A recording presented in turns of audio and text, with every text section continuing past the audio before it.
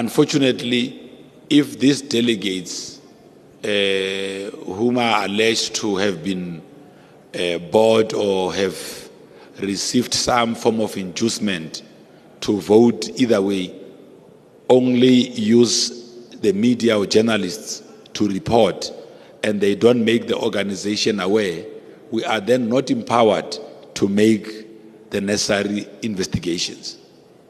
Because where there's case of vote buying, allegations of vote buying, and people produce material proof of how that purchase or transaction was going to take place, then we are then empowered as an organization to undertake the necessary investigations. Imagine if, say, about 1,500 of this near 4,400, near 4,200 delegates that are present in this conference came with such allegations, and they do not provide proof to back them. What such allegations do is that they cast doubt on brand ANC. They create a credibility crisis for those expected to lead. They undermine trust between the ANC and the leadership of the ANC and its own members.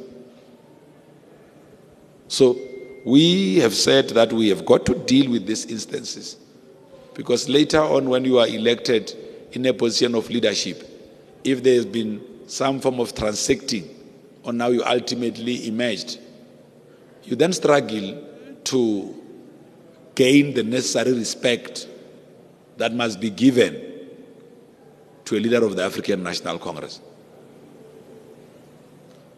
So to avoid these things ultimately taking the organization down, because I often say that this issue of vote buying makes it difficult for the organization to be able to locate itself on critical matters that affect society. Because once a leadership becomes tainted in that way, it also becomes a little bit of a constraint on how that leadership executes its own responsibilities. And that is created by a simple thing, that your ability to enjoy and earn respect of your own members again gets to be in question.